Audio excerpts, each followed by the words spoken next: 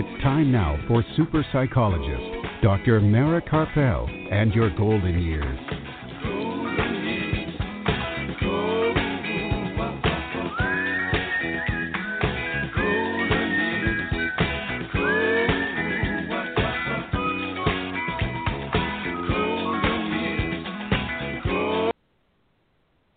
Good evening and welcome to Dr. Mara Karpel and your golden years this evening and every Sunday evening at 5 p.m. Central Time and at 6 p.m. Eastern Time right here on blogtalkradio.com and on drmarakarpel.com. And today is Sunday, April the 29th, and we are back after a little break. And we are back in beautiful Austin, Texas, where the weather is gorgeous, and we hope you all had a great couple of weeks. I had a great trip to New York to visit my mom, and we have a really fun show in store for you this evening. Art Mendoza of Accomplice Entertainment, producer of this program, is here with us as usual to make the show run, and this evening we have joining us once again yoga teacher and teacher of the workshop, The Art of Happiness, Steve Kane. And he is here with us this time from Long Beach, California, where he has taken up residence. And this evening he will talk about the secret of enlightenment. That's a pretty big topic, so I'm really looking forward to that. I want to know how to be more enlightened. And then later in the program, Curt Weiss will be the guest artist, and he'll be joining us once again from Seattle, Washington. And this time he is joining us to talk about his brand new book that was recently published, Stranded in the Jungle, Jerry Nolan's Wild Ride, a tale of drugs, fashion, the New York Dolls, and punk rock. So that'll be really interesting. Along the way, I will talk about kindness. I've talked about this a little bit before. I'm going to talk a little bit more about it. And also, I'm going to talk about assertiveness. So kindness and assertiveness, they do actually go hand in hand. So I'll talk about that later. And throughout this evening's program, we will have time to take your questions. So if you have any questions or comments for me or for my guests, please feel free to give a call. The toll-free number is 855-345-4720. That's 855-345-4720. Or you can email your questions to me, and I will read them on the air. And my email address is drmara, D-R-M-A-R-A, at drmarakarpel.com, drmarakarpel.com. And if you have a question for either of my guests, then please be sure to call or email while they're on the phone so that they can answer your questions. And you can hear this evening's program again by going to my website, drmarakarpel.com, and the link to the podcast, along with any website links or other important information, will be posted later tonight on my website link, along with the podcast. But you can also hear the podcast in as soon as 5 minutes after the show ends by going directly to Blog Talk Radio. That's BLOG talkradio.com/yourgoldenyears. And for information from this show and updates about previous programs and about upcoming programs, to read my blogs in thriveglobal.com or in Huffington Post, and to find out about my upcoming book, you can go to my website, drmarakarpel.com, and you can hear all of the podcasts that we have broadcast through Blog Talk Radio in the past few years by going to blogtalkradio.com/yourgoldenyears. And for more information on the, upcoming information on the right in real time, anything breaking about my book, to find out about shows that are coming up each week, And to read my blogs when they're published, go to my Facebook page, Dr. Mara Karpel, Your Golden Years. And you can also follow me on Facebook at The Passionate Life by Dr. Mara Karpel. And if this is the first time that you're tuning in, I'm a licensed psychologist from New York City, practicing here in Austin, Texas, and in the Rio Grande Valley of Texas. And I work with adults of all ages and have a specialty of working with seniors and caregivers. And for the past few years have also been evaluating veterans for PTSD. And part of the time, my office is in the wonderful Veterans Resource Center, Heroes Night Out, which is located in Cedar Park, Texas. And for information about this really great resource for veterans and for veterans' families, you can check out their website, heroesnightout.org. And if you want to contact me with a question or if you have any information that you feel would be good for me to know about, feel free. Send me an email to Dr. Mara. That's DRMARA at drmarakarpel.com, DRMARAKARPEL.com. Or you can go to my website, drmarakarpel.com, and click on Contact, or you can give me a call at 512-626-6973. This evening's program is produced by Accomplice Entertainment, Postal Productions, and Psyched Up Productions, and sponsored by Dr. Ronald DeVere, neurologist, memory specialist, and author of the book, Everything You Want to Know But Forget to Ask. To make an appointment with Dr. DeVere at his memory clinic in Lakeway, Texas, or to purchase a copy of his book, you can call him at 512-261-7909 or send him an email to rdevere, that's RDEVERE, at austin.rr.com. And his book is also available on Amazon. And this evening's program is also sponsored by Storyhouse. Storyhouse gathers your stories and turns them into multimedia collections that can be shared now and for generations to come. Have Storyhouse over to conduct a private interview in your home or invite them to your next big event or family reunion. Storyhouse, where your memories live. Find out more at yourstoryhouse.com or call 512-296-8752. Okay, we're going to take a brief break. Don't go anywhere. When we come back, Steve Kane will be joining us from California to talk about the secret of enlightenment. So don't go anywhere. We'll be right back.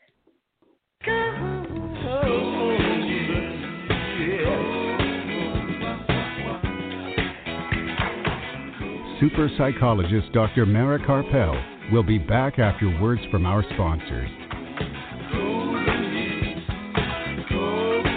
Worried about memory loss? Dr. Ronald DeVere, certified neurologist and director of Alzheimer's disease and memory disorders in Lakeway, has been helping those with dementia and memory loss for over 12 years. Specializing in the diagnosis, treatment, and counseling of those with memory loss and dementia, Dr. DeVere also has a book to reduce your worry and fear by knowing the facts. Memory Loss, Everything You Want to Know But Forget to Ask, available now on Amazon.com. Dr. Ronald DeVere, Alzheimer's disease and memory disorders center in Lakeway, and his book, Memory Loss, Everything You Want to Know But Forget to Ask. For more information or to schedule an appointment, call 512-261-7909. Please visit us on the web at www.drmarakarpel.com. And we're back. If you're just joining us, this is Dr. Mara Karpel in Your Golden Years, right here on blogtalkradio.com and on drmarakarpel.com. And now joining us on the phone from Long Beach, California, we have yoga teacher and teacher of the workshop, The Art of Happiness, Steve Kane, joining us once again, this time to talk about the secret of enlightenment. Hey, Mara. Hi, Steve. Are you there? I'm here. Can there you hear me? you are. I hear you. There you are. So how are things out there in California? It's great. I'm really loving it out here. Great. A lot of enlightened people, right? Yeah, there's a very vibrant yoga culture, which is cool. Yeah, very nice, very nice. So welcome back to the program. I'm really glad that you were able to come back on. I'm always glad to speak with you. And maybe you can give our listeners who haven't heard you on this program before a little bit of information about your background. Sure. I'm Steve Kane. I'm a 200-hour certified yoga instructor. I've also been teaching Art of Happiness workshop to help people learn how to cultivate happiness in their day-to-day lives using the practices and teachings of yoga. I've been teaching for about 5 years. Well, I'm not currently teaching. I'm actually taking a break right now since I moved, which is kind of nice. It's good to be a student again. Mm-hmm. And I think I've been practicing for about 15 years. So in addition to teaching yoga, I actually run a business. We do a lot of work in medical education and web technology. And I am a father of a soon-to-be 20-year-old daughter and a soon-to-be 23-year-old son. Okay. All right. And, you've been on the program several times, and we've spoken a lot about how yoga is not only a physical practice, but also a mental practice. And I think that's what has been so enjoyable about our conversations, because it's not just talking about the physical part of yoga, but also the mental part. Maybe you can talk about that a little bit. Right, I agree. I think, in some ways the physical practice is really just a gateway to turn inwards and train the mind so it can meditate.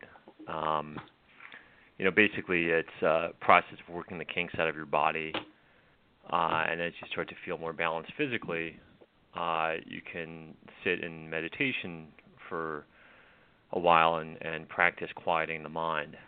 And in this process of connecting our mind, our body, and our breath is a process of shifting away from our normally neurotic state of consciousness into a state of oneness.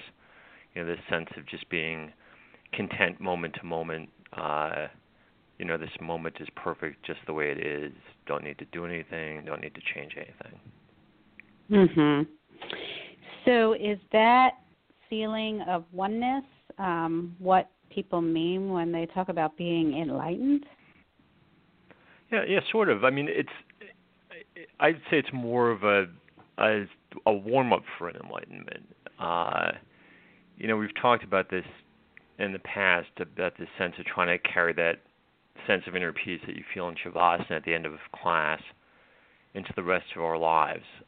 And again, really what we're talking about is trying to shift our resting state of consciousness away from neurotic thinking into a sense of just being. This neurotic thinking, the chattering monkey mind is what psychiatrists call the thought stream. And right. It can be really distracting because your mind is constantly pulling you away from this moment. And we've also talked about how this moment is where life happens. Life is happening, in this very second and then this second. And yet our mind is constantly pulling us out of that. So this practice of learning to be more present, that cultivating that sense of oneness, ultimately can just deepen, often dramatically. You just kind of fall into it, into a state that you could call enlightenment. Okay. So, it's a practice. The thing that we're doing in Shavasana is learning to turn inwards, and by cultivating that relaxed awareness, that's inward focused rather than to-do list. What did I do to get to yoga class? What do I need to do next? Focused. You are basically tethering your mind to either the sensations of your body or the sensations of your breath, and you're cultivating this sense of inner peace. And that becomes like a muscle that gets stronger. And then I would say that what's different than that and enlightenment. That's kind of a more subtle state. Enlightenment is a sense that you're just completely lit up by this moment. Your mind, your body, and your spirit are completely committed and aware of the present moment. There basically is no thought stream. Instead, you're just fully present.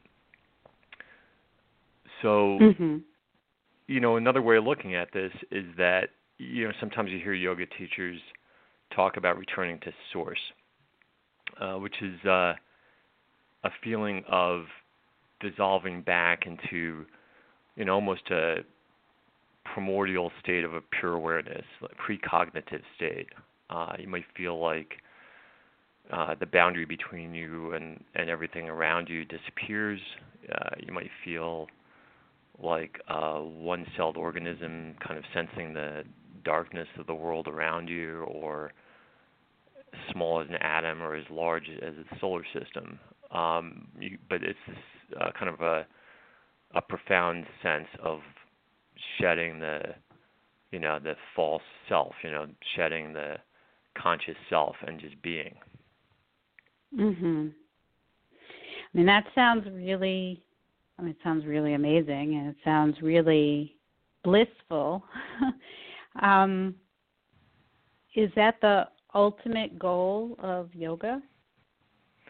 It is amazing. It is blissful. I think as a psychiatrist, how the chatter of the mind can be a real burden. So just to release that can be incredibly blissful. And whether or not it's the ultimate goal of yoga, I'd say yes and no. Patanjali's Eightfold Path, which I think we talked about in the past, samadhi is the last leg of it. So this sense of absorption is really, in some ways, a culmination of, the other ethical, physical, and mental practices. But it kind of can't be a goal into itself. So I'll get into that in a second. But going back to Patanjali's Yoga Sutras, he talks about the yamas and niyamas, which are ethical principles, not too different than the Ten Commandments. There's asana, the physical practice that is taught in most yoga classes, pranayama, which are breathing practices, and then those lead towards pratyahara, withdrawal of the senses, which is a practice of turning inwards. Then dharana and dhyana, concentration and meditation, where you train your mind to stay in the present moment for longer periods of time. And finally, samadhi, the sense of deep, profound absorption or oneness. Oneness, not so much oneness like integration of self-oneness, but more oneness, you kind of explode out and become part of everything. You're just connected to the web of existence. So oneness with the universe, you mean? Yeah. You just feel. Yeah, you feel. Sometimes people talk about being in the flow. But I think this is more. It's different, but it's similar. This sense of just, moving with life as it happens, and again, no real sense of self, just a sense of more of a sense of an awareness of being connected to everything. So I think this idea of absorption is a little bit more to the point than the idea of enlightened. Maybe even annihilation, because you're letting go of self, might be more accurate. It's not about being greater than, in my opinion. I think it's about surrendering until you finally let go of the last vestiges of any sense of self. So it's a process of turning inwards and surrendering ever more deeply until the self kind of falls away effortlessly. You've kind of forgotten that there is a self almost. And then this nothingness is what gets filled with everything, so which I guess you could call enlightenment, because by shedding that false state of ego, you'd suddenly just feel open to everything all around you. But I think if you are chasing enlightenment, then you've already tripped yourself up, because even having an ego goal of enlightenment, you're still holding on to some sense of self-identity, which, means you can't be enlightened. Right. And that's interesting. And, it's kind of a paradox, because there are a lot of people who are looking for enlightenment, I think. Right. So they need to get out of their own way. Yeah. Yeah. Or they think that they're enlightened, which is, once they do that, it sounds like that it's gone. Right, yeah, I would say that's true too. And I also think that talking about it as like a state of permanent being is also confusing. I mean, I think it's a state that you can fall into, and then it can be, profound and life-changing, and then you can lose it, and then, kind of return to being a normal human being again, with some memory of what that was like, that might change your path in life, or how you relate to other people. But this idea that you become enlightened and you stay enlightened permanently, I don't believe, in, at least in my humble experience, I don't believe that's true. I think you can get there, and then you lose it, and then you have to practice some more and kind of work your way back. So it's not like a goal, like once I'm enlightened, that's it. I'm an enlightened being, and now I know everything. Yeah, no, I don't think it's that simple. I think. Sorry. Go on. No. Did you have a? No, I mean, I think that a lot of people feel that they're, they are enlightened and they have the answers to everything. Huh. Yeah. And it sounds like the opposite of what you're saying. Yeah, I think it's more of just a sense of openness. I mean, this is from my own personal experience and from what I've read, like, reading the kind of these ancient texts. Maybe somebody has a different experience. I've also talked to other yogis who've, gotten there in one way or another.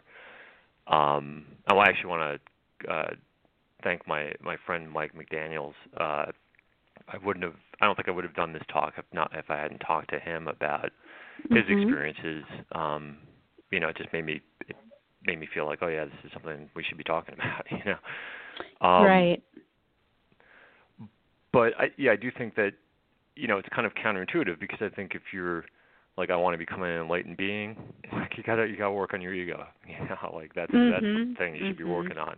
So counterintuitively, well, on the one hand, it's kind of a higher state of consciousness, and people talk about it being a higher state of consciousness. It's really a state of absence of self. So when you think of somebody like the Dalai Lama, why do they seem enlightened?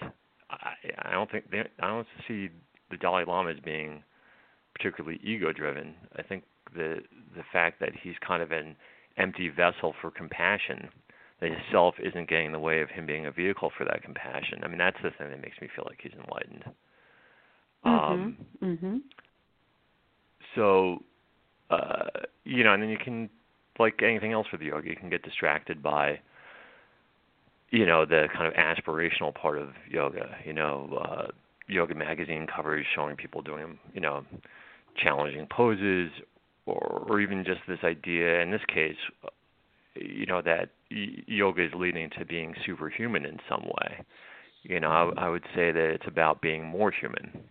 And through the practice, you learn to accept your own limitations, and by accepting those limitations, you feel a deeper sense of empathy for others.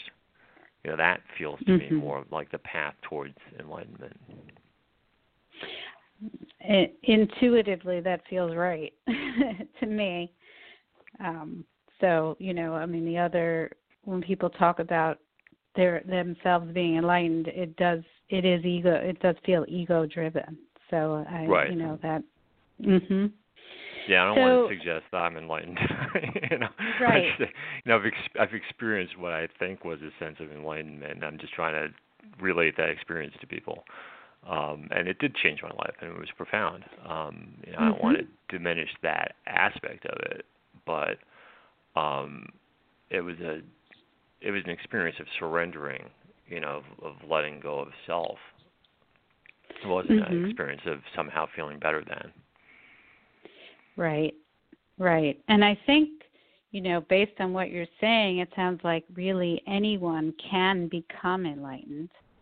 That, nobody is more able to be enlightened than anybody else. No, I don't think that that's true. Yeah, I mean, I think anybody can become enlightened, and I don't. Right. I mean, maybe the thing that might give somebody an inherent advantage is to the extent that they can surrender or be egoless. Right. If you're too wrapped up in your story, then I think that might be a barrier. Right. Or not unwilling to let go and desire for control. And that fear of giving up your sense of self in the moment. Right. I think there's actually a portal there. I've talked to people about this too, where there's you feel like you're going to step through and you'll be annihilated. So you have to be willing to do that. You have to be willing to completely let go and kind of fearlessly step into a state of unknowing. So how can us mere mortals cultivate this state that will lead us to these, as you said, that they're kind of moments of enlightenment? Yeah, that can be life changing. Well, I think it's meant for us, right? I think that's what the practice is meant for all of us. It's all the stuff that we've talked about during our other talks. You practice yoga to relax the body, turn inwards, quiet the mind, and reconnect the mind, the body, and the breath. And I do think it's really good to remember that less is more. It's good to be a C student in yoga. It's one of the few things in life where less effort has a bigger dividend. And it isn't just a practice of, pratyahara, turning inwards, but dharana and dhyana, concentration meditation, is where you train the mind to stay in the present moment, either tethering it to your sensations of the body or sensations of your breath. But from a psychological standpoint, what this is all really about is disassociating, learning to disassociate from the thought stream. So disassociating your self, your sense of self, from this kind of false construct of your ego. And psychiatric research has shown that how much of the thought stream is dominated by narcissistic thoughts, which is how we neurotically check in to see how we're doing moment to moment. What are people thinking about us? Am I doing okay? Did I do that right? What do I need to do next? Which is kind of insane when you think about it, because our self-identity isn't even real to begin with. It's just this construct. It's a mental construct of who we are in the world, but it's not actually who we are. An enormous amount of our mental energy is spent trying to maintain this self that is really just a figment of our own imagination. So from that perspective, enlightenment is just a process of letting that illusion go. Okay. So just let go of your sense of self? Yeah. I mean, it sounds easy, but it obviously isn't easy. So that's why it's a practice. So you shift through the practice of either yoga or meditation or both. You start to shift your awareness away from the neurotic thought stream and towards just the sense of mind, body, breath awareness. which brings us all the way back to the opening lines of Patanjali's Yoga Sutras, which are now the teachings of yoga. Yoga is to still the patterning of consciousness. Then pure awareness can abide by its very nature. Otherwise, awareness takes itself to be the patterns of consciousness. So, it's a big idea that, we are not the chatter of our minds. And that dovetails perfectly with this Eightfold Path, which is really a process of, working towards letting go of the neurotic thought streams so that awareness can abide in its very nature. Which I really like, awareness abiding in its very nature, which is just being, just allowing yourself to be, not trying to maintain some sense of self, and just be open to life as it happens. And I think this speaks to the fact that you really are not the sum of your thoughts or your emotions. They're just objects in your consciousness. So it's a practice of realizing that, first of all, realizing that fact, and then shifting your awareness to your sensations of your body and your breath, and kind of holding those with equal weight. If thoughts come in while meditating, you recognize it as a thought, just like you would recognize a breath, but it's no longer who you are. And then you learn to just fall into this moment. Nothing to do, nowhere to go. Just be here and now, a calm, alert, egoless presence. And I think maintaining that state is what we're talking about when we're talking about alignment. Okay. So just be, and that's it. Yeah, unfortunately it's harder than it sounds. The mind is very persistent, right? So that's where the practice comes in, constantly disassociating from the mind and falling back into the self, whatever works for you. Focused on the breath, focused on the sensations of the body, or there's other methods of meditating. But, it can last, if you can fall into the state of enlightenment, it can last for an hour, it can last for a few days, probably longer. And then I think the results can be really life-changing and profound. Because once this false self really falls away, then the universe kind of fills the void. It can be profound feelings of bliss and gratitude. I experienced this bittersweet realization that everything was impermanent. That each moment is unique and will only happen once. Basically, it was a feeling that each moment was like a snowflake melting in my palm.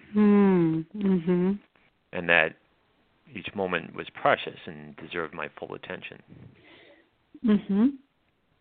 So you're saying that this feeling of enlightenment can last for like a day or a couple of days? Yeah, it can last for long. Yeah, I think what happens is if you can, if you're a monk, I guess the Dalai Lama, he practices and he just cultivates it, and that's maybe his normal state of consciousness. I don't know. Right. But I think for the rest of us who actually have lives and families and jobs, not that he doesn't have life, you know what I mean? That's we have things we have traffic to do. on the freeway, I think regular life can kind of create static that makes it hard to maintain.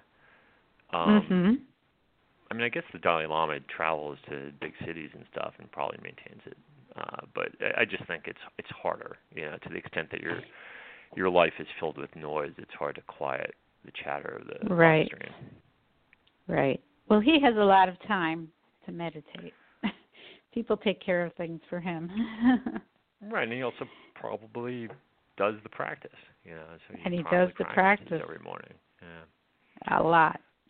So, and what you're talking about really is not meditating for a day or so, but that once you have a regular practice of meditating for however long, it can lead to this feeling of enlightenment. Right, exactly. Yeah, I think it's an act of surrender. I think that it's not something you can effort your way into. You can't kind of force yourself to disappear. I think it's a matter of just shedding it, and just going deeper and deeper into whatever practice you're doing. Right. There's been a lot of research about how savoring experience leads to happiness. So I think from that angle, you could say that enlightenment is a state of perpetual savoring. That by letting go of the chatter of the mind, you can experience each moment more fully. And again, I would say just don't focus on the result. It'll trip you up. Just focus on shifting your awareness away from the chatter of the mind to some practice that you're doing, and then just try to surrender ever more deeply into that experience until, at some point there's no self left. I do think that that's the key to it, is this the egolessness of it. Allowing yourself to finally shed whatever that false sense of identity is. Right. So how long do you meditate for yourself? I have a daily practice. The heavy lifting in meditation is the first 5 minutes. If you can get your mind to quiet for 5 minutes, you can usually sit and meditate for an hour. So I have a daily practice. I do a little bit of yoga, and then I do a little bit of meditation, and then that just kind of anchors me through the rest of the day. The whole thing takes about 10-15 minutes. It's not a big deal. And that's it. Yeah, wow. I think you don't have to do I think there are benefits for doing longer. I'm not saying don't do longer if you've got the time, but I don't think you have to do an hour meditation every day or twice a day. A lot of people don't have the time for it anyway. But if I do 6 slow vinyasas, and then I have a few breathing practices and a few meditative practices, and the whole thing, 10-15 minutes. And that can lead to this state of enlightenment, just doing that. I don't know about that. I think that's more just to keep me more rather than less sane as I go through my day. I think that if you really want to kind of set the stage, not having a time limit, I think, would help.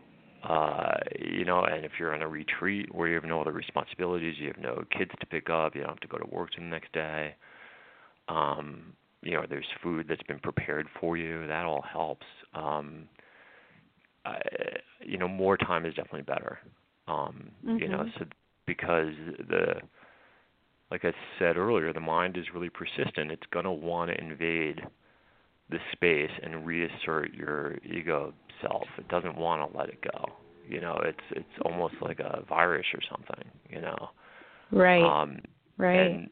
And so the closer you get, the more kind of strident it's going to be in trying to invade your space. And if you have any task waiting for you, it's going to be hard to not get pulled out. But if you have a full day free with no plans, and you can fall deeply into meditative state, not worry about having to come out of it, you're probably halfway home at that point. Yeah, I guess I'm really curious. I'm pushing this. When you felt this experience that felt like enlightenment to you, were you at a retreat? Yeah, I was at a retreat. Okay. Yeah, and the key for me was this C student thing. I'd been sharing a room with a guy I didn't know I thought was just working too hard. He was, treating yoga like a competitive sport. So I asked one of the instructors, whether that was the path or not, and they said, no, it's really good to be a C student. And so I was like, all right, that's something I can work with. So I went to an easy class, and I found a dark corner of the room, and I very quickly fell into this state where I actually really stopped listening to my mind while I was doing the physical practice. So I just let my body take over. Mhm. So it was almost like spontaneous movement, like like a cat stretching in the sun, I guess, something like Right. that. And when I left that class, I was in this altered state of consciousness. And I've talked to other people there that have done it through, meditation or through efforting, that they were doing a really active practice and like holding bridge for 20 minutes or something. I think there are different ways in, but I think that the related thing that I could see was this sense of surrendering into whatever it is, letting go of self and surrendering ever more deeply until the self is gone. Mhm. And so, having experienced that during this retreat, where you didn't have to do, you didn't have things that you had to do, do you remember that feeling, and does it bring you back into that feeling just from the memory of it when you do a 5-minute meditation or go through the day and just take a breath and remember? Yeah, pretty much remember it always. I mean, it changed my resting state of consciousness so that now I'm a little bit less neurotic, I guess. Like my normal state of consciousness is, there's like a different ground level almost. And then, I've gotten back there. I mean, the first time was pretty profound because it was at the beginning of a 3-day weekend, and I just kind of maintained that heightened state for the 3-day weekend. So that everything I did was like it's like, oh my God, this is the best food I've ever eaten. Oh my God, this is the best conversation I've ever had. This is the best yoga class I've ever. Because I was fully present for each experience. Like maybe a little manic, but still awesome. And then I came back to normal life and being a dad of kids and work and all the rest of it. It faded, but the memory of it definitely changed my course in life. And it also, first of all, compelled me to want to teach. But it also, like I said, I'm aware of when I'm not close to that state, if I'm too far away, and I don't let myself drift too far away. Mhm. Okay, so, just having that experience one time can actually affect the rest of the course of our life. Right, because now that feels normal, rather than being a neurotic ball of stress, which used to feel normal. Right. Okay, that's great. That's exciting.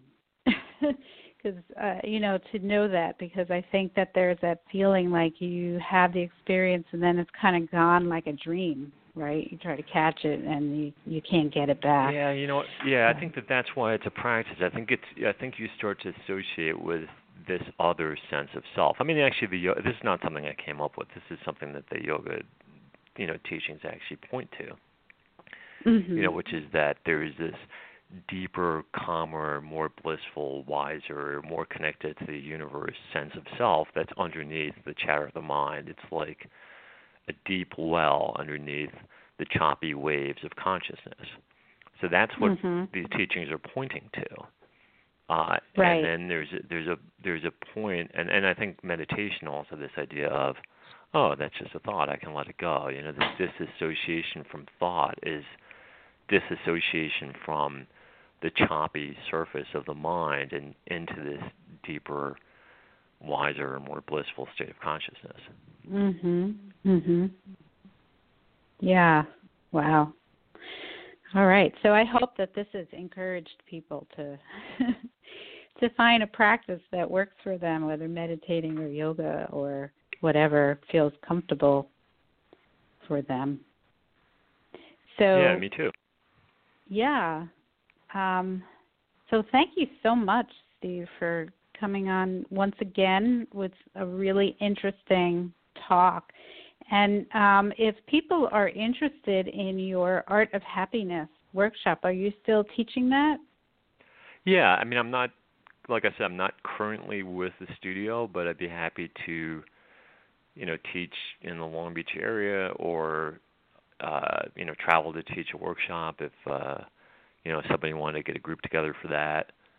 Or if someone just wants to email me and they have, questions about what we've been talking about or yoga in general, happy to, obviously I'm passionate about this, so I'm happy to talk about it with anybody. So you can email me at KaneSteve, KaneSteve, @me.com. And, it's been a pleasure talking. It's I was kind of afraid to tackle this topic, because it's just kind of like, it almost seems presumptuous.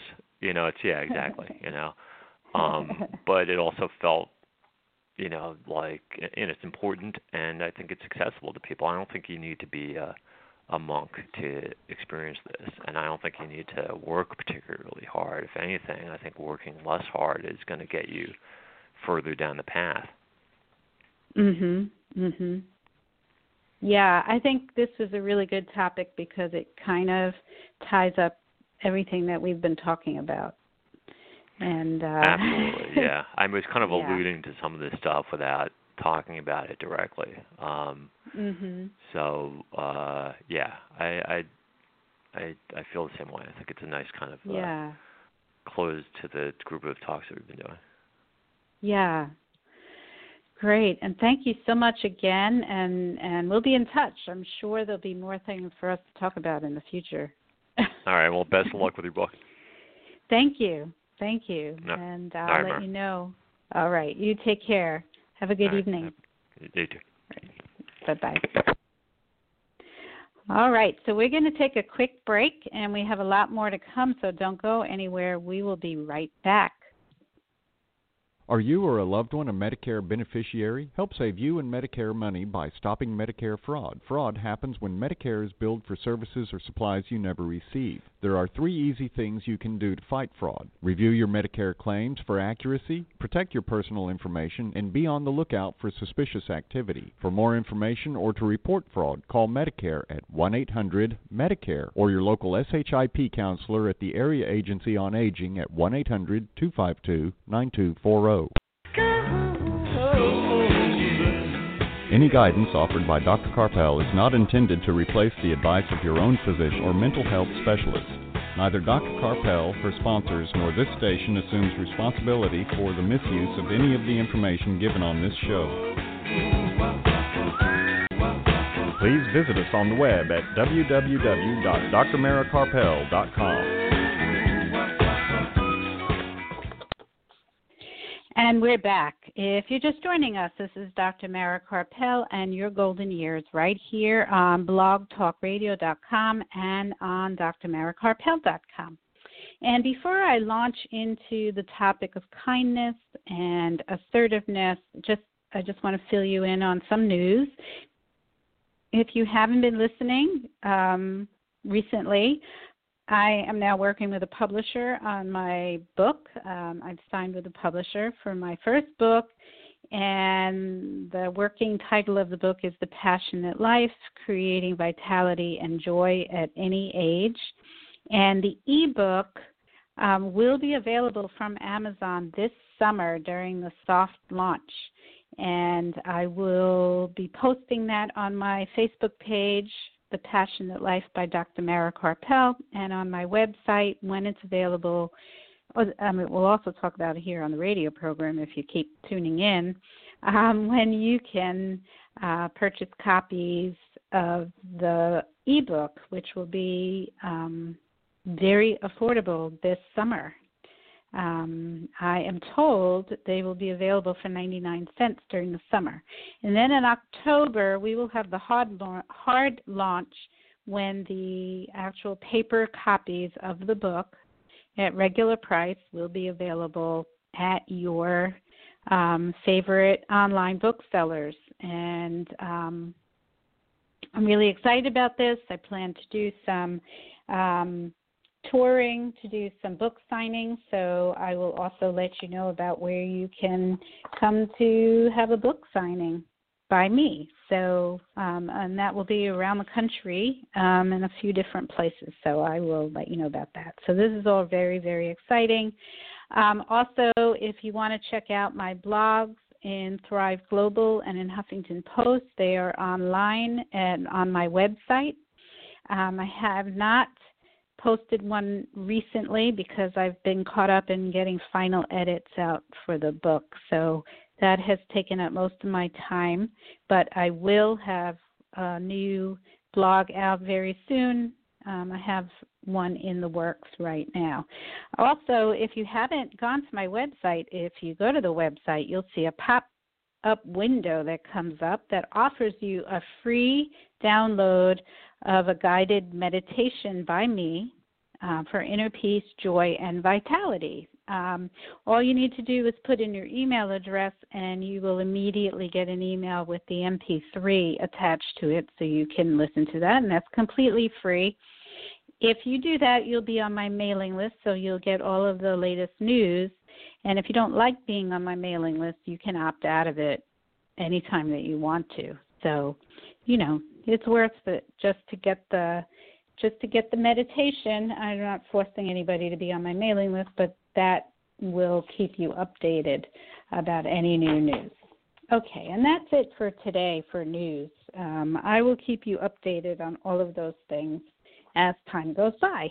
And so now I really want to talk, before Curt Weiss comes on the program, I want to talk about kindness and talk a little bit about assertiveness, because it's kind of related. And kindness really, I think, goes hand in hand nicely with Steve Kane's discussion of enlightenment, because as he said, the Dalai Lama's enlightenment can be seen by his compassion.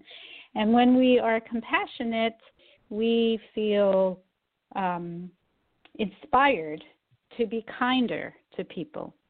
On the other hand, the research has shown that just by being kind to people, we increase our own compassion. And one can say that maybe we become a little bit more enlightened because we start appreciating people more when we increase our own compassion. So it's circular. It goes in a cycle. So the kinder you are, the more compassionate you feel, and the more compassionate you feel, the kinder you become. And I think that all has an impact on how, quote unquote, enlightened we are. And in fact, one of the practices of yoga is compassion and compassionate practice. So that is one of the practices that you can start right away. Random acts of kindness.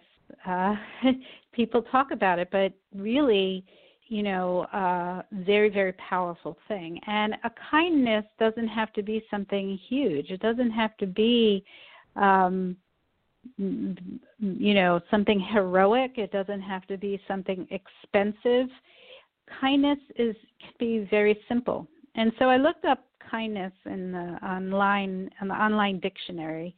Kindness is the quality of being friendly, generous, and considerate. And it can be a kind act. So a good deed, a good turn, a favor, an act of assistance, service, help, and aid.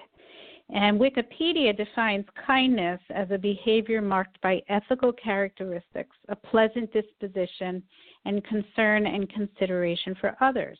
It is known as a virtue and is recognized as a value in many cultures and religions. In Book 2 of Rhetoric, Aristotle defines it as being helpfulness towards someone in need, not in return for anything, nor for the advantage of the helper himself, but for that of the person helped. And, I've talked about kindness and generosity in the past and how profound the effect has been when I have witnessed kindness. I think I talked about not too long ago about when I was in New York in February, and I was at a local pizza place down the street from my mother, and it had started snowing, and an elderly gentleman was there with a bunch of packages. He had walked up the hill to go shopping on that street, and then the snow was coming down really heavy and was making everything slippery, and he had asked for the phone number of a taxi company, and the owner of the restaurant told him he gave him the number, and the man called and asked for a taxi to come pick him up, and then the owner of the restaurant said, cancel that taxi. It's going to cost you $10 just to go down the hill. My brother's going to drive you home. And that was it. The brother came out from behind the counter and said, come on, let's go. And they left. And there were several people there, customers, and everybody was smiling. It just had such a profound effect on all of us. And I said to the owner, that was really nice. And he said, well, that could be me someday. And he didn't expect anything in return, and he didn't do it for everybody there to feel good, but we all did feel good. And, I think that we could use a lot more kindness in this world these days. It has such a strong impact on us, and, these days, there's a lot of meanness out there, and I think that the act of kindness is so powerful it can counteract all of that. I looked up some more websites. There's a website that is about random acts of kindness, and they put a date on there that November 13th of this year is World Kindness Day. And although this is something that should be every day, they invite everyone to, especially on November 13th, to do at least one random act of kindness. Now, if we all did a random act of kindness every day, I think we could change the world. I really believe we could change the world if everybody listening to this program made a point of doing at least one random act of kindness every day. I was thinking about my trip this time to New York. Everybody thinks of New York as being such a mean place and rude, and yes, there is, people are much more blunt in New York, and some people are even rude in New York. I think there are people who are rude everywhere, but I think sometimes because of the style of New Yorkers, it can be more obvious when people are rude, and there are many more people around, so there are going to be more people around to be rude. But there are also a lot of kind people. Just like there is a lot more people, there's a lot more opportunity for kindness. And I ran into that. Every time that I have visited New York from Texas, I have run into acts of kindness. And these were really kindness without expectation. I really felt that the people who were acting kind did it because it just felt good to do it, and that's enough of a reason.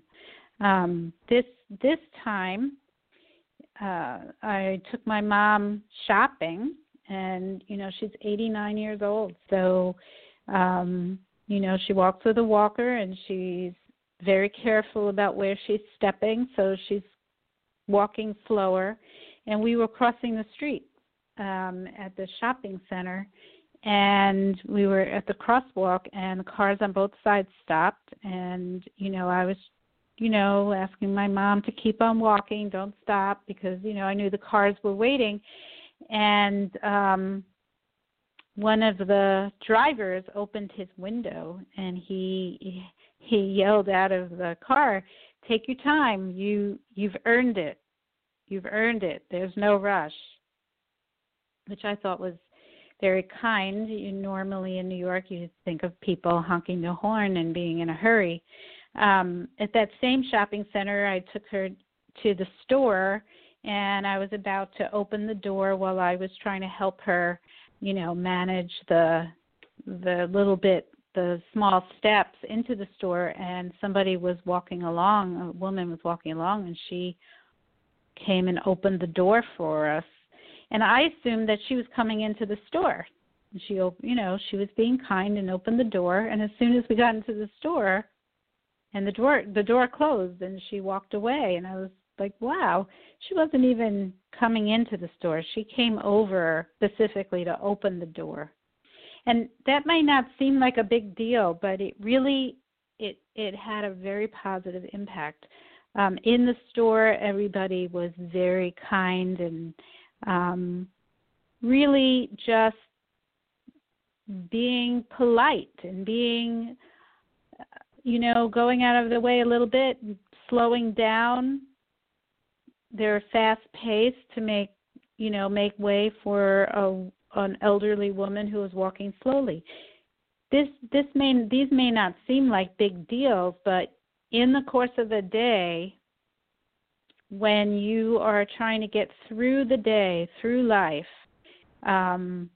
doing the things that you need to do, if people are not doing that, if they're not helpful and they are pushing and rushing and making nasty comments or just not being polite, it has a very negative effect.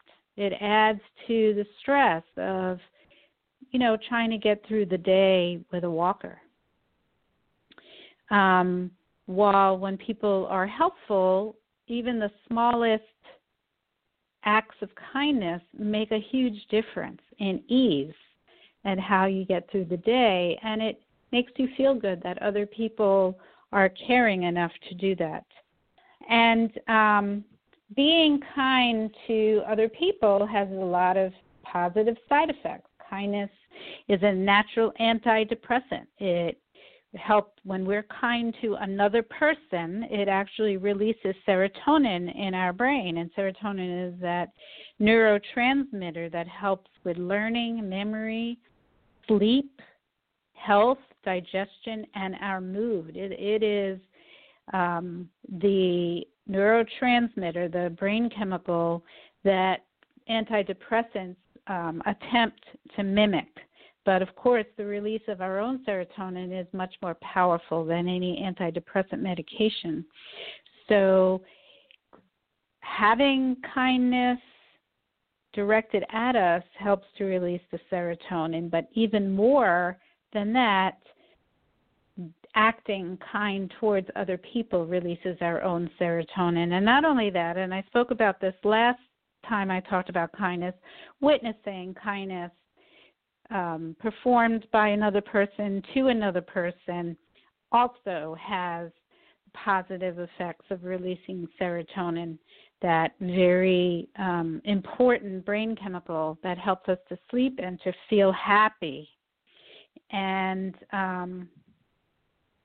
there was a study by Dr. Sonia Lyubomirsky, who is a professor at the University of California, and she asked students to commit 5 random acts of kindness a week for 6 weeks, and they showed a 41.66% increase in happiness. So the Social Capital Community Benchmark Survey, overseen by Harvard University researchers, found those who volunteered time or money to help others were 42% more likely to describe themselves as happy. So,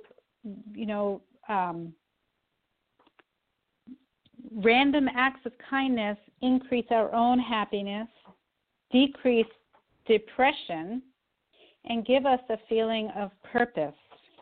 Now, in the couple of minutes I have left, I want to talk about how this relates to assertiveness. So I was flying to New York, and there was a gentleman sitting next to me on the plane who was the opposite of what I just described, and pretty much sprawled out across both of our seats to eat his pound of French fries before the plane took off, and I just kind of moved over, figured, he'd be done by the time we took off, and then he would move back into his own space.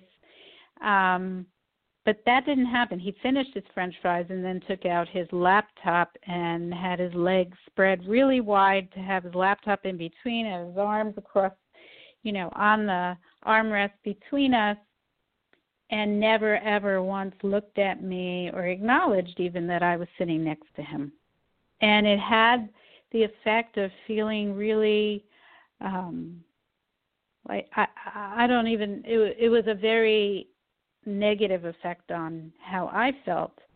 And once I got off the plane, I asked myself why I never said anything to him. I mean, I never actually said anything to him. I tried to,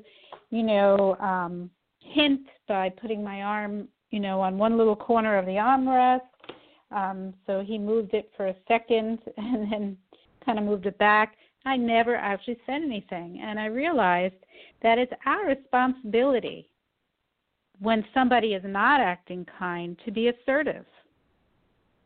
And I was as upset with myself as I was with that gentleman for not saying anything. I think our expectation very often is that other people are going to behave the way that we would behave in the same situation. And that's not always the case. And, I had Dr. Dave Ricco on the show a while back who talked about the givens in life. And one given in life is that not everybody is going to be kind, or even kind people are not always going to be kind. So to expect that other people are going to act the way that we think that we would act is just not logical. It's not rational. Sometimes they do and sometimes they don't. So the way that we get what we want and what we need is to ask for it. And assertiveness is not being aggressive. It's not being nasty. It's not starting a fight. It's being confident and firm and polite. And it's not assuming that someone will automatically know what you need. It's telling them what you need in a very specific, clear, honest, and respectful way. So, for example, I could have said to that man, excuse me, can I have part of the armrest? Or can you move over just a little bit because you're taking up some of my space? And I think that he might have reacted in a negative way, but that would have been his problem. If I was respectful to him, then I know that I've done what I needed to do for myself, and I was kind about it. And I actually, when I looked up assertiveness online, I actually found a website for children, for kids ages 6 to 12. This was meant for, about assertiveness, sticking up for yourself and being assertive. And I think we all could use the lesson that these little children were given. And in the website for the kids, it says, assertive people care about themselves and about others. They feel confident enough to take risks, make mistakes, and learn from them. They are people who will be kind and honest friends. You know that you can rely on them to keep their word.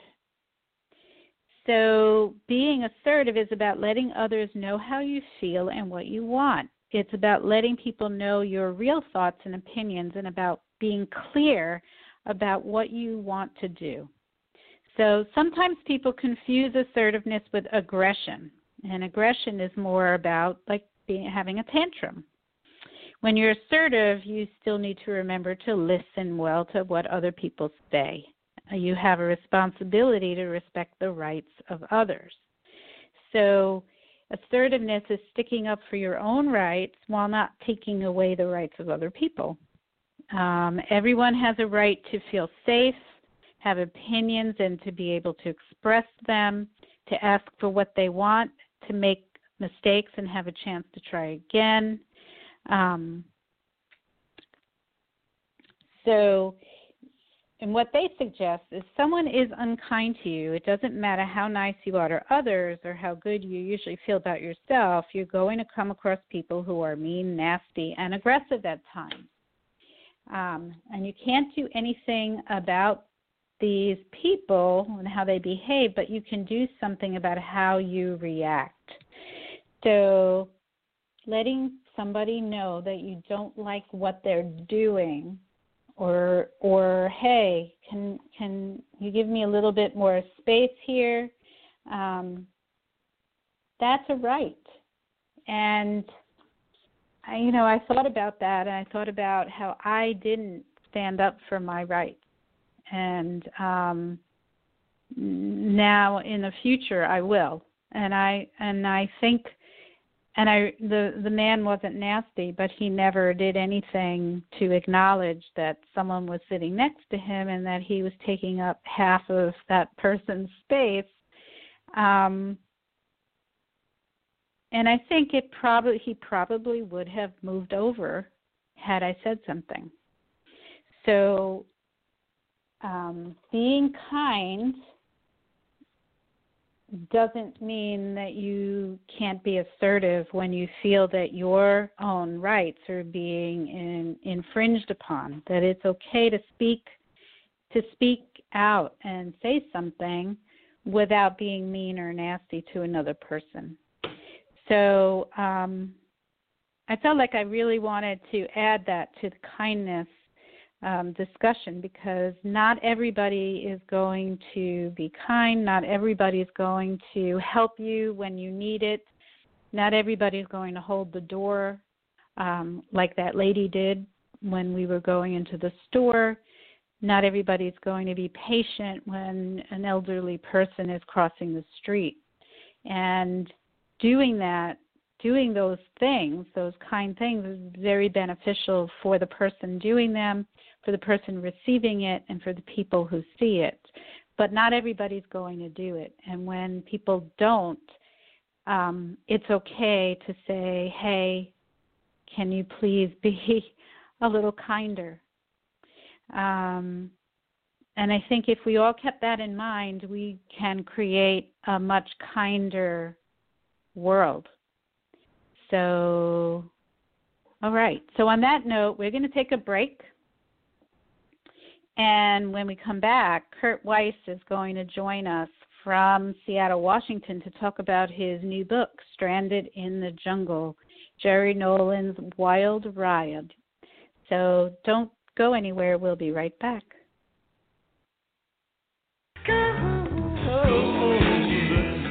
Any guidance offered by Dr. Karpel is not intended to replace the advice of your own physician or mental health specialist. Neither Dr. Karpel, her sponsors, nor this station assumes responsibility for the misuse of any of the information given on this show.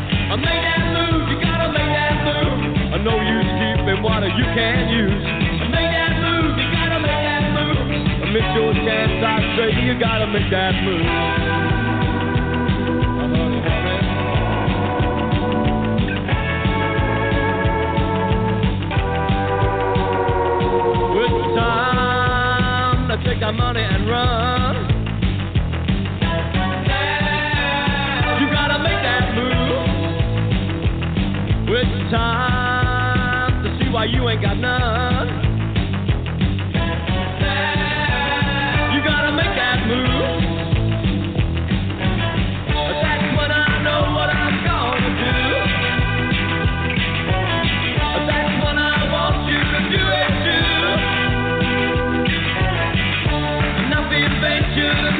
game. Take a look around. You don't say the same now. Well, make that move. You gotta make that move. No use keeping water you can't use. Make that move. You gotta make that move. Miss your chance, I say you gotta make that move.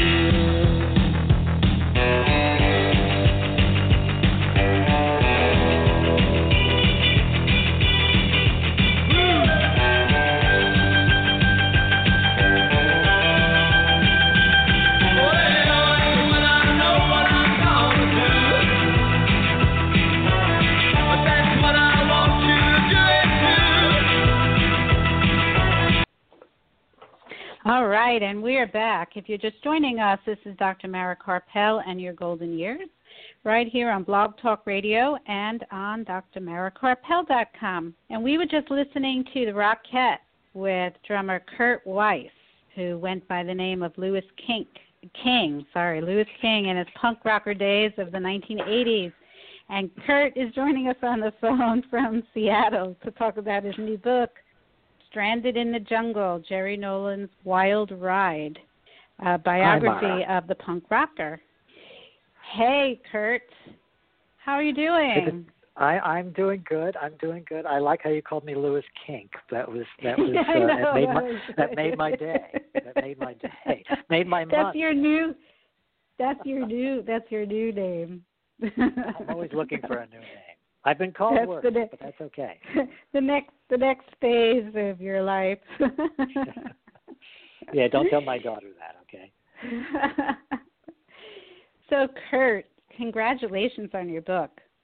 Thank you very much. I think the last time we spoke, I was, still, I don't think I had a book deal even. I may have had an agent, but no book deal.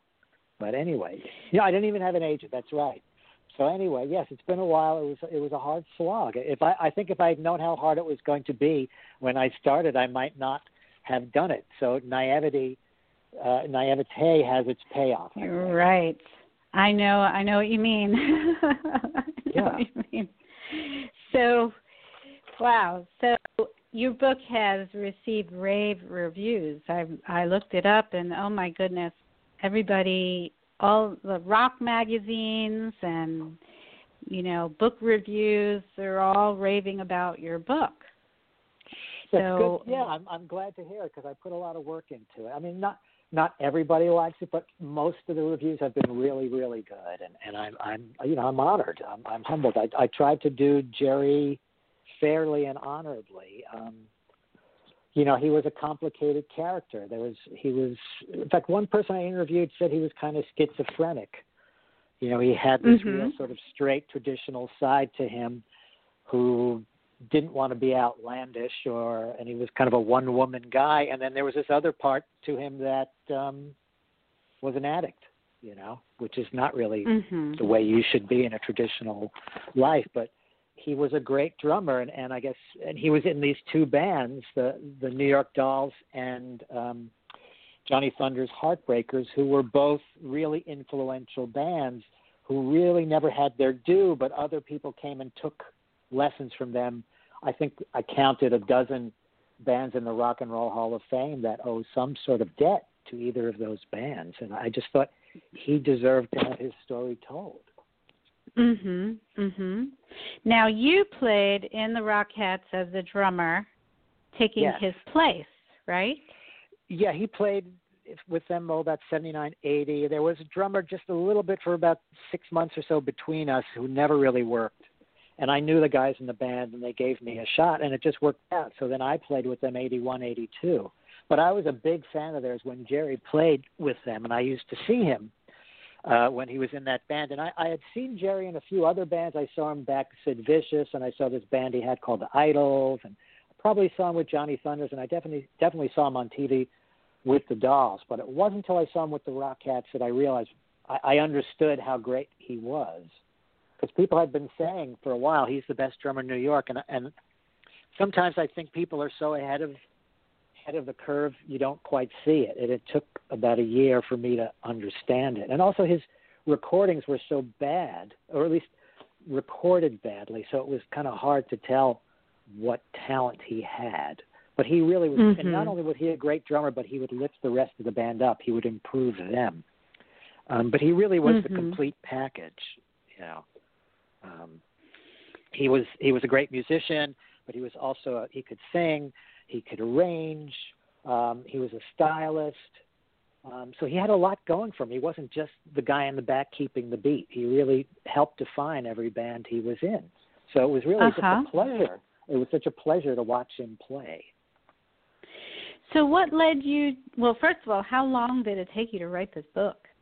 Well, you know, from when I started in 2006 and I delivered a manuscript, it was 10 years. Wow. It started out as an oral history, which is, you know, just like a quote from a person followed by a quote from a person and strung out to tell a story. Probably the most famous punk rock oral history is called Please Kill Me. And then I think I'm trying to remember who Studs Terkel wrote a great oral history, and George Plimpton wrote great oral history. So it's an accepted form. So I was going to do an oral history on Jerry, and luckily I met an agent who was a fan of this band, The Replacements, who were kind of popular in the 80s, and because he knew about The Replacements' love of Johnny Thunders, he had an idea who Jerry Nolan was, so he decided he wanted to represent me. And so we tried to sell the oral history, and it couldn't sell it. And, you know, he said, you know, as far as I can see, your two choices are to either hang it up or write a narrative. And so I said, well, let me give it a shot. And I wrote a chapter, and he helped edit it. And we put that in the proposal, and we got a few offers. And we ended up with this company called Backbeat, who does a lot of music books. And they seem to be in the middle of a series of drummer biographies. They did a Ringo biography about 2 years ago, and Kenny Aronoff, the guy that played with John Mellencamp, and they got the guy, Artemis Pyle, who played with Lynyrd Skynyrd, and just a whole bunch of drummer biographies. So I guess I'm one of their stable of drummer biographies. Jerry right. So, you know, it was a long, hard slog. Yeah. Well, what led you to write this book in the first place? I just thought he was an underappreciated character. I mean, you know, like I said, he was in those two great bands, the New York Dolls and Johnny Thunders Heartbreakers, and there had been books on Johnny Thunders and books on the Dolls, and Arthur, the bass player, his posthumous memoir came out in 2005, and then the Dolls they reunited in 2004, and I just thought, you know, now's the time. There seems to be interest in them again. And, you know, the guy had been dead 25 years, almost 24 years by the time I started. And I just said, you know, nobody's going to do this unless I do it. And so I just decided to do it. And it was really a labor of love. I never thought I'd get rich, and I still have not gotten rich off of it. There's still time. But I just wanted to do it. I thought it was a story worth telling. I knew a girlfriend of his, which is how I first went to see the Rockettes with Jerry. And then I knew the band, and once I was in the band, I used to hear stories about him all the time. And I just thought, this guy is fascinating. And then then in 1991, about 6 months before he died, there was a big interview in the Village Voice, about a 10-page interview, and he had the front page, and it was just finally it was almost like he got his due. And even as great as that article was, I just knew there was so much more that I knew about just from knowing friends of his. And you know, then he died, and then like all interest in him seemed to go away again. So I just figured, I'm going to do this. And you know, I knew so little about the literary business and world that I just figured, I'll write it, and we'll figure out how to put it out later on. And you know, it all just fell into place. Most professionals, they don't do it that way necessarily unless they're already an established writer. But you know, what the heck? It just worked out. So you've been going all around the country. I'm watching you on Facebook, doing book signings and talking about the book. You've been everywhere. Are you still on tour? Are you still doing Not that? really. No, I probably should push harder. I'm, thinking about my next book, but yeah, I did the Northeast, sort of New York, Boston, New Jersey, D.C., Philadelphia, and I did the whole West Coast from San Diego up north to Seattle and like all the major cities in between. So I think I did 11 or 12 cities, which was, it was all over the map. It was all over the map. I think D.C., I think 2 people came. Jackson, a section of like a suburb of Boston. I think just the only people that came were the 2 people that I brought with me. But then like Philadelphia was like 80 people or something, and that was great. Seattle was about 30 people, and LA was about 30 people. That was great when you talk to a bunch of people who were really interested. I only had one heckler in Berkeley, but that's why I think they call it Berserkly. So there's a reason, I guess, it earned that name. Only one crazy heckler. Right. But it was great, to spread the word about Jerry. And every town you'd meet somebody who'd say, I know where his pink drum set is, because it's his pink drum set. It's kind of like Rosebud, from Citizen Kane. Like, what is this thing? Where is it? Whatever happened to it? He would hawk, and he had 3 of them, and he would hawk them and sell them, and somebody would say, yeah, I knew there was a bass drum in a studio in New Jersey or something, or a rehearsal studio in Brooklyn has some of the tom-toms or something. Right. So it was a lot of fun. I think one of the great things, I went to Los Angeles. There was an LAMF reunion. LAMF was this great record he made with Johnny Thunders in 1977. It was kind of a flawed masterpiece, but the one surviving member of the band got together with Glenn Matlock from the Sex Pistols and Clem Burke from Blondie and Mike Ness from Social Distortion, and they played the whole record. And they played a few cities, and I went there and I gave them all books, and Clem did a nice tweet about it. I actually spoke about the book on stage, which was really nice, so it's gotten into some good hands, and who knows, maybe there'll be a movie. You never know. Yeah, that's great. That'd be great. Okay. So, I don't want to end the interview without, talking just a couple of minutes about your musical history, which I would like to say that I was right there at the beginning of your musical history. I guess you were. Where we played in the high school band together, but your music went much further. So you played in a lot of bands. Well, yeah, I played in the Rockettes, 81, 82, and I played with this guy, Tim Scott, who's now Tim Scott McConnell, and he had this song, I can't remember the name of it. Bruce Springsteen covered it and did High Hopes. That was his song. I think I played on the demos. That was like 83 and 4, and 85 and 6. I played with this band, Beat Rodeo, and then I played with House of Usher, which was a lot of fun. I actually played in a band with I forget one of the B-52s for a while, and one of the Violent Femmes, like all these kind of quickie pickup bands in between. So I played with a lot of people, but I think when I turned 30, I just said I don't have the energy that I once had when I was 21, and I just I didn't want to be a struggling musician at 60, so I decided to study business and ended up in television. I've been working in television for about 25 years now. I moved to Seattle, and it just worked out. And but I always work behind the scenes. The drummer's always at the back of the stage. Everybody just sees the guitarist and the lead singer. And in TV, I was always in the background, just kind of like doing the finances or the rights clearances or things like that. And I think one of the reasons I wanted to do the book is I wanted a project that was all mine. I mean, and I'm not discounting the help of the editors and the publishers and the agents. I mean, they've been very helpful. It wouldn't have happened or probably been as successful without them. But when it comes down to it, it's my name on the cover of that book. Yeah. So this is the first time, it's a little. I think I needed that. I wanted something that I could say this was mine. Yeah, and you did a great job. So congratulations again. People out in the audience, feel free to buy one. It's available at your favorite and least favorite bookstores, I'm sure. Well, that's what I was going to ask you. So it's called Stranded in the Jungle. Yeah. And they can find it online at Amazon? Yeah, it's Amazon. Just the Kindle version came out less than a month ago, so you can now read it on your little pod, scrod, whatever they call them now, and or you can get a real physical book, and even go to my website if you want to get autographed books. So what is your website? CurtWeiss.com. Just go to the link that says book. I know it's a tough thing to remember, but you can do it, people. You can do it, folks.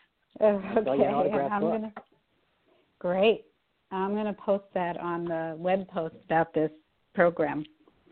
That would be great. Yeah. So thank you so much again. Thank you for my copy of the book. You're very welcome. By the way.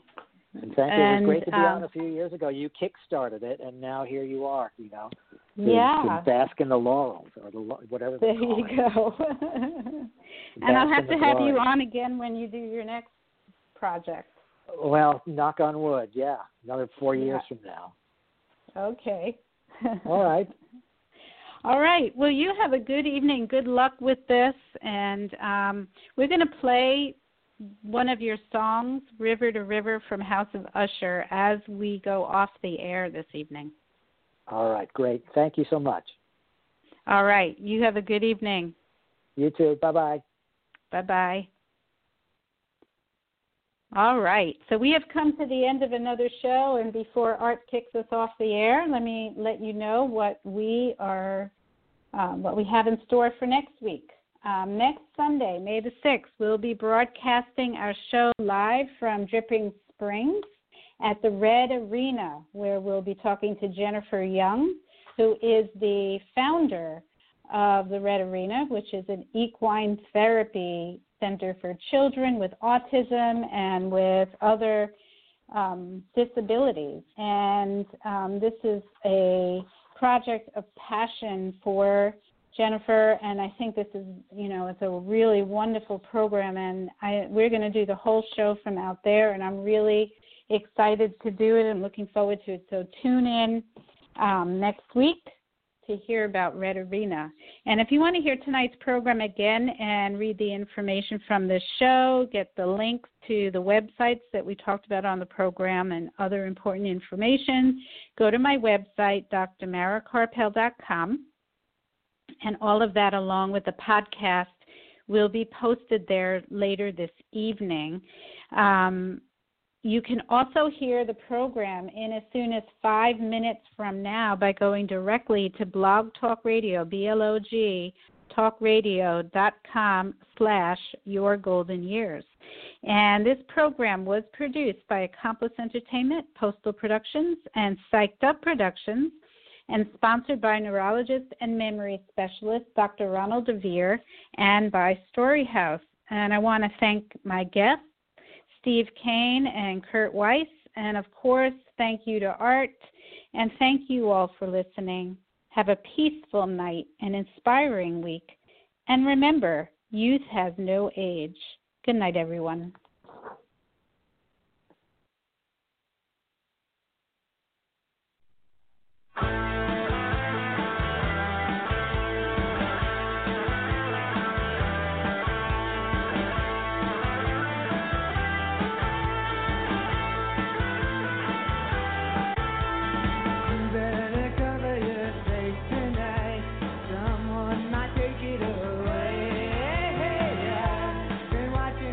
Second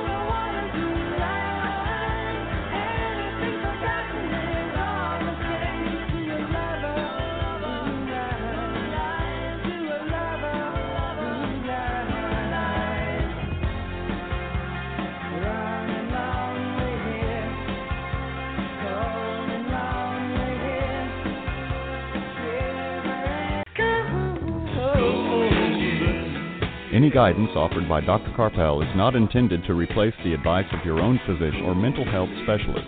Neither Dr. Carpel, her sponsors, nor this station assumes responsibility for the misuse of any of the information given on this show.